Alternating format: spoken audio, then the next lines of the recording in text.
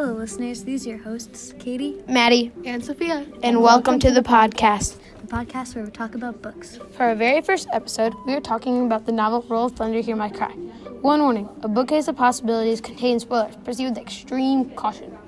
Let's start off the podcast by taking a look at this quote. At the side of the house, several men were climbing through the same window TJ had entered only a few minutes before. Soon the front door was opened from the inside and Mr. and Mrs. Avery were dragged savagely by their feet from the house. Doesn't that leave you in wonder? Let's offer a brief refresher on what happened in Roll of Thunder, Hear My Cry. Great idea.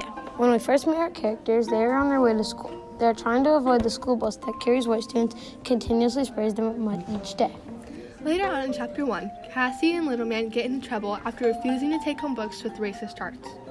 Next, Papa comes home from work on the railroad and brings Mr. Morrison to help with the plantation after he got fired. After that, Cassie went to Strawberry for the first time with Big Mom, Stacy, and TJ. She got mad at the owner of a store and was called some awful names. Then Uncle Hammer comes home for the holidays, but when he hears that Mr. Sims shoved Cassie off the sidewalk in Strawberry, he wants revenge. But thankfully, Mr. Morrison stops him from getting into trouble. Once that happens, the Wallaces try to shoot Papa in Vicksburg while with Mr. Morrison and Stacy. He also broke his leg as their cart ran over it. Another important event is Stacy's best friend, TJ, gets Mama fired after complaining to the Wallaces about her teaching. Mama had only been doing her job and had to give TJ a bad grade because he had been cheating. Plus, TJ gets severely injured after attempting to steal a gun with two white boys who did something terrible to the owners. Therefore, they beat TJ to ensure that he kept his mouth shut. Seeking assistance, TJ painfully comes to Logan's house in the middle of the night. Stacy falters but decides to help him home.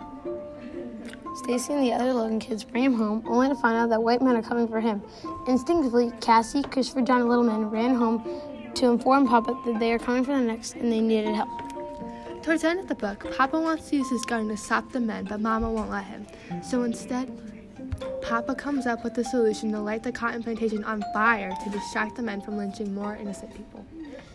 The last important event is when TJ is safe from lynching at the moment, but is evidently put in jail. He risks being put on the chain gang or being killed due to being wrongfully accused of killing the Barnetts by Melvin and R.W. Now on to the big ideas. So let's dive in and sift through our thoughts on what is really happening. The theme of equality, or lack of it, is a constant issue throughout Roll of Thunder. Yeah, an example of this in the book is when Mr. Morrison was talking to Mama. He said, "Got into a fight?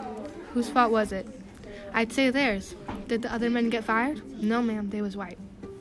Wow, that is so unfair. It wasn't even his fault. This quote demonstrates how Mr. Morrison was treated poorly and got blamed for a fight he was in, even though he was defending himself from something he didn't start. But it didn't matter what he said because it was between him and the white men. I don't understand why things had to be this way. White shouldn't have more power nor abuse it. Mr. Morrison and every other colored person at that time had dealt with some sort of racism. They lived in the shadows beneath the white folks and were punished if they were to defend their freedom or right to equality. You can see a lot of this mirrored in some of Mildred D. Taylor's most famous books. The Land, The Friendship, and Let the Circle Be Unbroken. Yes, since Mildred D. Taylor is colored and grew up in the time of racism and segregation, it would make sense to see a lot of themes like discrimination and perseverance in her writing. She wants the readers to see what times were like then and mistreatment Black people had to deal with. There's also another theme that is important to the book. Yeah, another theme is family. Here's a quote to give you an example. Now, look at all them other trees all around. That oak and walnut, they're a lot bigger and they take up more room and give so much shade they almost overshadow that old fig. But that tree's got roots that run deep, and it belongs in that yard as much as that oak and walnut. We keep doing what we gotta do and we don't give up. We can't. Moving on to our next segment, we will be talking about the top 5 important moments. Drumroll, please. Coming in 5th place, we have the memory moment when Big Mom was explaining to Cassie how Edward Logan, Cassie's grandfather, got their land and the history of it to her. This signpost gives us background information so that we can understand the importance of the land better. In 4th place, we have the signpost again and again. Jeremy is always portraying the good guy and trying to keep peace by continuously being nice to the Logans. In 3rd place, we have contrast and contradiction when Cassie was dressed and almost burst into tears from something so silly as falling off a chair. She was like this because she and her siblings dug a ditch and the white school bus had fallen in. This is a contrast for Cassie because she was gleeful that the white kids and bus driver finally got a taste of their own medicine. She is also very strong and keeps her feelings under control. Words the wiser from, surprisingly, TJ comes in at second place. TJ told Stacy how you need to trust each other, especially since they lived in a violent, discriminatory time. Finally, in first place, we have the signpost. Tough question. Stacy had to decide whether to help TJ even after he got their mom fired and betrayed the Logan's trust, or put the past behind him and help TJ since he was severely injured. The signpost is most important because it shows Stacy's character traits. Some of those traits are caring, forgiving, and loyal. Okay, switching gears now, we have the moment you listeners have all waited for. Every episode, we're going to honor the person that compelled us the most. Though most of the characters had lovable personalities and tremendous impacts on the story, Roll Thunder, Hear My Cry, we have to award one person. The winner Is Jeremy Sims.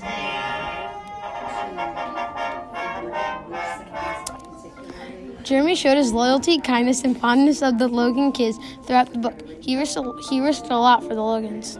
He walked with the Logan kids to school every day, even though there was a chance of being beaten by his father.